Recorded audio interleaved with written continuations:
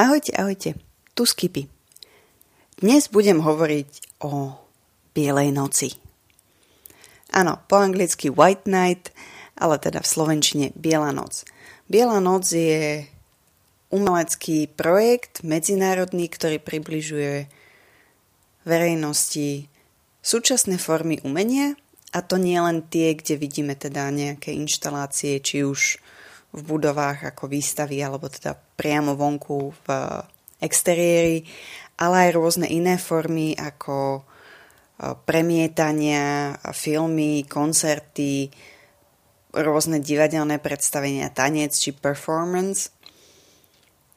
A toto všetko v podstate počas jednej noci v nejakej metropole, kde vlastne ľudia môžu objaviť aj možno netradičné miesta v rámci svojho domova. Tento projekt vznikol v roku 2002 v Paríži a mal priblížiť teda nielen umenie, ale aj možno nepoznané miesta metropoly. A bol to veľmi úspešný projekt, ktorý sa rozšíril teda nielen do Paríža, ale rozšíril sa aj po Európe a teda aj za Atlantikom. Mestami, ktoré usporadúvajú White Night, sú aj napríklad Chicago, New York, Los Angeles, ale v rámci Európy napríklad aj Rím, Brusel, Amsterdam. A teda začalo to pôvodne v Košiciach na Slovensku. Po 5 rokoch v roku 2015 sa pripojila aj Bratislava. Takže od 2015. sa Biela noc uskutočňuje v našich dvoch veľkomestách. Čo je cieľom Bielej noci?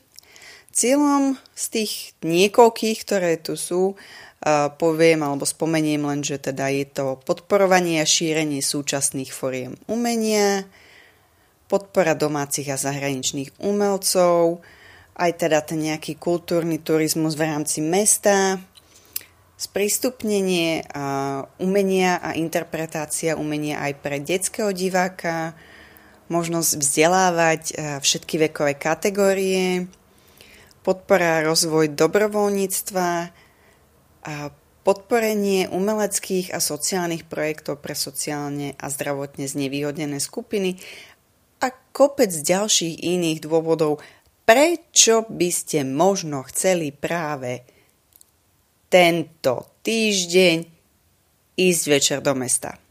A vlastne keď hovorím tento týždeň, myslím tým od 17. septembra do 3. októbra v Bratislave a potom od 9. októbra do 24. októbra v Košiciach. Ja by som vám dnes priblížila to, čo sme videli my. A keď si spomeniem, tak prvýkrát som na Bielej noci bola v roku 2017 a teda ochkali a achkali sme nad mesiacom v Medickej záhrade. Ja viem, takto to znie veľmi zvláštne, ale je to iné, keď máte tú maketu toho mesiaca, takže na 20 centy od ruky. Ja viem, možno to bolo 25, ja uznávam, ja som, ako sa to hovorí, výškovo challenged, som väčšia len od toho piva, ale tak tí vyšší z nás sa ho možno dotkli. A highlightom toho roka pre mňa bolo aj také veľké nafúkovacie biele postavičky, ktoré boli porozhadzované kde tu po meste a ležali na chodníku, alebo sa krčili spoza budovy, alebo pozerali ponad strechy smerom dole do mesta. To bolo také akože wow. A ja uznávam, že teda nie som najväčší návštevník umenia, ale od toho momentu som pochopila, že toto je vec, ktorú určite nechcem zmeškať. A preto, keď prišiel tento rok tá šanca, alebo keď prišla táto šanca, tak som si povedala, že jasné, organizujeme GTK, ideme, lebo však gastroturistická stretávka. O gastre budem hovoriť inokedy, ten turizmus sme mali, pretože pochodili sme polovičku mesta. A ja teraz pospomínam niektoré veci. Začali sme na Petržalskej strane, kde pri sade Janka Krála je inštalácia, a volá sa to, že Video Environment. Je to v podstate od Petra Báreniho a je to v električke súkromná party. Nech to znie akokoľvek divne, ale teda na parkovisku je stará električka.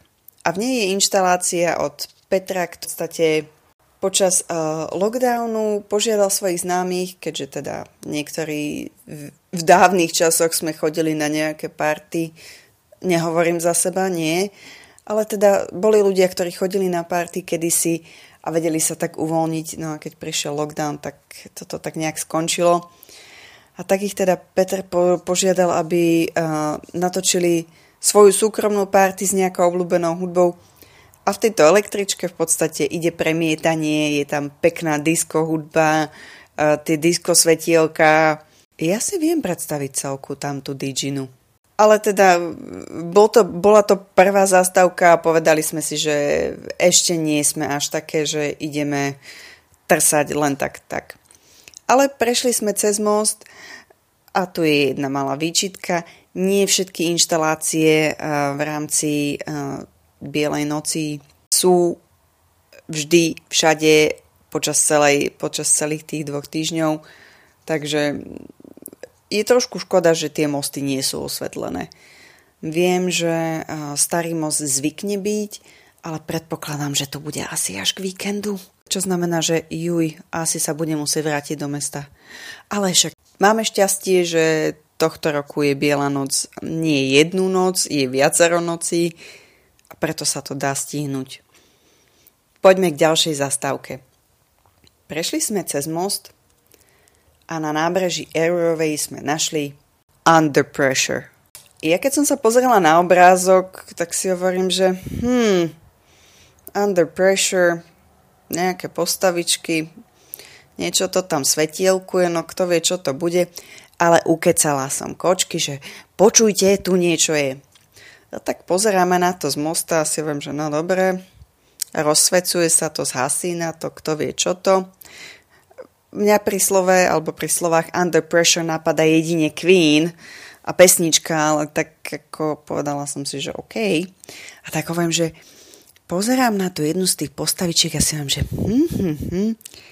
nepripomína mi to akože Bojovníka 2? Pre tých, čo ovládate jogu, to je pozícia asana. A potom tak na to pozerám, že ešte jedno by tak akože mohlo byť. Hovorím, kočky, ak sú to jogové asany, musíme ísť dole. No tak na mňa pozerali kočky, že Pane Bože, Skippy vymýšľa, následujme. Ľudkovia, to sú fakt jogové asany. To sú postavičky, ktoré cvičia jogu. A aby to nebolo akože len tak hopsem pod sem nejaké kovové postavky, oni dýchajú. Ja viem, teraz to znie úplne divne, ale skutočne vám vrelo odporúčam ísť si vypočuť dýchanie týchto postavičiek. Ak si myslíte, že mi práve preskočilo, veľmi sa teším, že to funguje a preto vám fakt odporúčam, choďte si pozrieť jogové asany, kľudne sa s nimi vyfoťte a vypočujte si dýchanie. Ďalším miestečkom, kde sme sa zastavili, je niečo, čo sa nazvalo, že Dodeka Flex. Musela som to čítať postupne. A je to inštalácia od Michala Štrompacha a nachádza sa v záhrade Galérie Umelka. A áno, ak by ste netušili kde, tak pri Umelke zahnete do záhrady, do tej prvnej časti, ako sú posedenia, tak idete ďalej, až takmer dozadu do toho cípčeka. Takže nebojte sa, kľudne tam vpadnite a choďte. A čo je to? No, to je, prosím pekne, digitálna projekcia, kde sa pán Štrompach inšpiroval platónskymi telesami. A Michal, jeden z nich, taký 12, vytvára ako trojdimenzionálny objekt a vdychuje mu život digitálnou animáciou, ktorú vrství a expanduje do priestoru. Toľko opis. K realite. Je to fakt nejaký 12. Teda presne strany som nerátala, ale akože je ich viac ako len 1, 2, 3, 4, hej? Výborné je, že to osvetlenie, ktoré využíva k prezentácii toho objektu, vytvára ako keby farebnú kulisu, ktorá skutočne pôsobí, ako keby ten objekt bol priestorový a tak ako keby existoval. Neviem to lepšie asi vysvetliť. Je to veľmi zaujímavé, fascinujúco sa menia na tom tie farbičky a tak, oplatí sa vidieť. Ďalšou vecou, ktorú sme videli, boli apokalyptickí rastlinní bežci. Ak to nedáva veľa zmyslu, odporúčam Park na šavku od Evy Moflárovej. No a tu sme objavili postavičky, ktoré spríjemňujú ten malý parčík. Niektoré sú osvetlené, niektoré nie a preto upozorním, ak idete večer, ten parčík s tou fontánkou, tak určite do ňoho ísť, pretože by ste mohli prísť o túto inštaláciu. Zo Šovka sme sa potom presunuli po Štúrovej na hlavné námestie, alebo teda ku Kamennému námestiu a GSMPčku, kde sme sa rozhodli si pozrieť nejaké veci predtým, než pôjdeme na hlavné námestie. Fotopoint Slovenskej sporiteľne veľmi zaujímavý nebol. Čo nás celku fascinovalo, bolo niečo, čo sa nazvalo, že Ouroboros. Radovan Dragana a Alex Zarina urobili multimediálnu inštaláciu. Ja teraz prečítam, čo teda by ten Ouroboros mal byť. Ouroboros sa interpretuje ako symbol večnej obnovy alebo cyklu života, smrti a znovuzrodenia. Symbolizuje cyklickú podstatu vesmíru, stvorenie zo skazy, život vznikajúci zo smrti. Kde tvoríme a ničíme, príroda vždy prežije. Čo povedať k tomuto? Jednoznačne treba si to všimnúť, je to rovno pred vchodom do starej tržnice a treba počkať na to, kým to bude osvetlené. Totižto keď je to len také bez svetla, tak to nie je až také ľahko spoznateľné, povedala by som.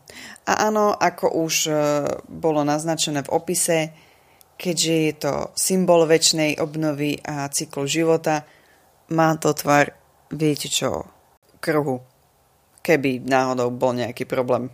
Kamoškám sa veľmi páčilo hneď vedľa na Poľskom inštitúte svetelná inštalácia s názvom Point of Infinity, čo vlastne znamenalo, že vo výklade inštitútu sú rôzne planétky a vesmírne telesá. Marek Radke v podstate vytvoril priestor, ktorý predstavuje neobmedzeno. Využíva veľa toho ultrafialového svetla a rôzne fluorescenčné farby, čo bolo veľmi dobre vidieť, lebo teda svetielkovalo to aj pri takom tom slabšom osvetlení a teda planetky sa mne veľmi pozdávali. A hlavne kamoška s ním bola nadšená, že to je jedna z topiek, tak hovorím, že super.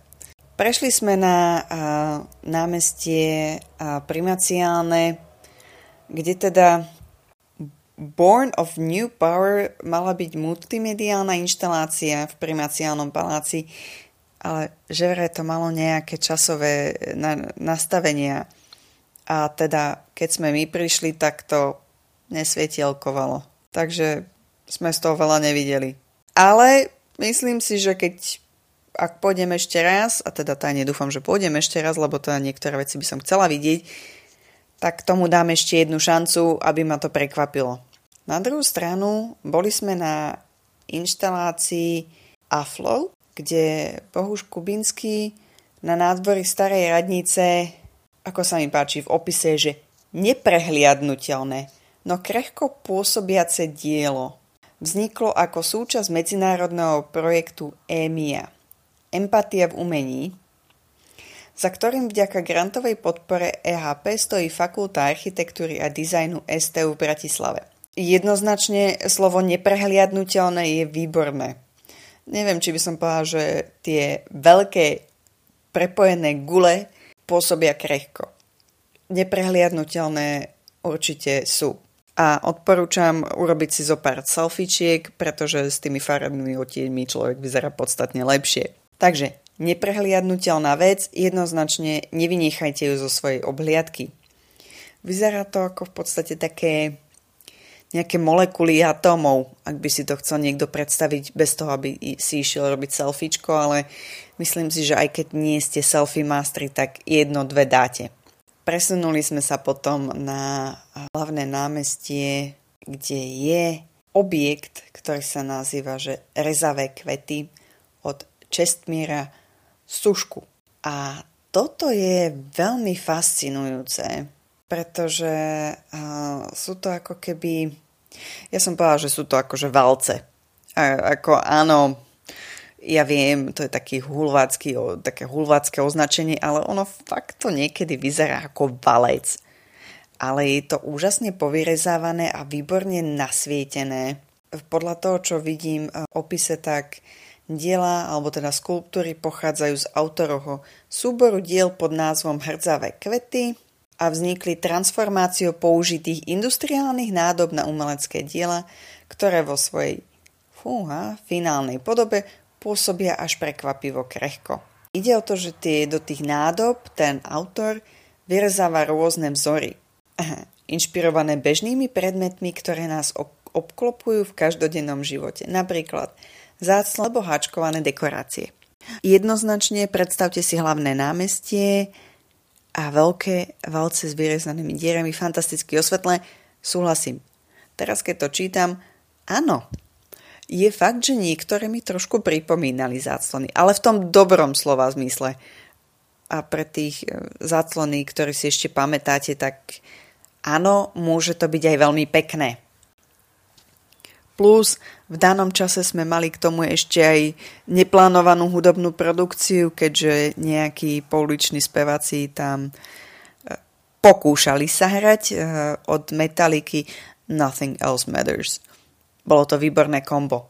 Keď už sme tak uvažovali, že kam pôjdeme ďalej, rozhodli sme sa, že teda prejdeme k Michalskej bráne a tu bohužiaľ musím povedať, že inštalácia, ktorá tu mala byť, nejaká svetelná inštalácia priamo na Michalskej bráne, tak to teda buď sme zase zmeškali akože čas, alebo nejak, neviem, stratilo sa to podlešením, alebo ako nejak, tak sa to asi udialo. Ja tak tajne dúfam, že tak sa to udialo. Potom sme sa síce trošku motkali, lebo sme sa nevedeli nájsť, ale jedno z posledných miest, kde sme sa zastavili, bolo na Baštovej ulici Sadobod v Stratenom raji. Dorota Sadovská totižto vo výklade Filmhubu umiestnila svoju expozíciu, alebo teda svoju prezentáciu, kde ľudia sa môžu pohrať s modernými technológiami. A tak sme najprv, že kto vie, čo to bude, a tak už sme prichádzali kopec mladých, tam stála niečo riešia, a tak kamoška tak pozera, že ja som si predstavovala niečo iné. A potom sme tam strávili asi 10 minút, lebo samozrejme došli sme na to, že je to vlastne veľmi zaujímavé. Ide o robotov. Ja nemôžem prezradiť úplne všetko, ale jednoznačne odporúčam dve veci. Neobísť túto prezentáciu alebo inštaláciu a po druhé, majte určite so sebou ten veľmi múdry telefónik a vedzte, ako naskenovať ten tzv. QR kód. A keď tam budete a naskenujete ten QR kód, budete presne vedieť, čo s tým máte robiť. Za mňa odporúčam jednoznačne zábava pre celú rodinu. Výborné, pobavili sme sa. A keďže už bolo dosť neskoro, tak sme sa rozhodli ešte prejsť jednu poslednú vec. Nakoniec sme došli na to, že sme vlastne videli ešte dve inštalácie, ale tak poviem o tej prvej, okolo ktorej sme prešli a ktorú sme teda takmer vynechali. Volá sa, že Urban Jungle, Aleš Vojtášek, historická budova SND. Svetelná inštalácia, kde Aleš využil balkón historickej budovy a zakomponoval tam kontrast živej prírody s typickými neónovými prvkami veľkomesta. A v podstate Urban Jungle reflektuje potrebu zeleného mesta, ešte zintenzívnenú nárokmi klimatickej krízy. Preľudnené miesta plné betónu, skla a ocele si vyžaduje vyváženie prírodnými elementami. Atmosféru inštalácie počiarkuje sprievodná hra svetla a zvuku. A my sme si teda mysleli, že to vyzerá ako bordel. Hupsi, ja uznávam, ale neonovo-ružová s červenou? Ako ja milujem ružovú, akože takmer, no dobre, nemôžem povedať, že takmer každom otieni, lebo to by som zase klamala, to by bolo too much, ale no, fakt sme si mysleli, že to niečo iné. Nevadí, pochopili sme, že to je ten neonový bod v tomto. Poďme k posledným miestom, ktoré sme videli, patrilo Erikovi Binderovi a názov je, že Biela technika. A bola to zase multimediálna inštalácia na námestí Ľudovita Štúra. A ak vás teda Biela technika privádza k myšlienkam na biele spotrebiče z domácností, ste na správnom mieste. Otázkou je, koľko pračiek pán Erik zlikvidoval. Odhadom asi dosť. Jednoznačne výborný záver večera, za mňa celkovo super a ja tajne dúfam, že sa mi podarí ešte vidieť niečo. Chcela by som vidieť ten prezidentský palác.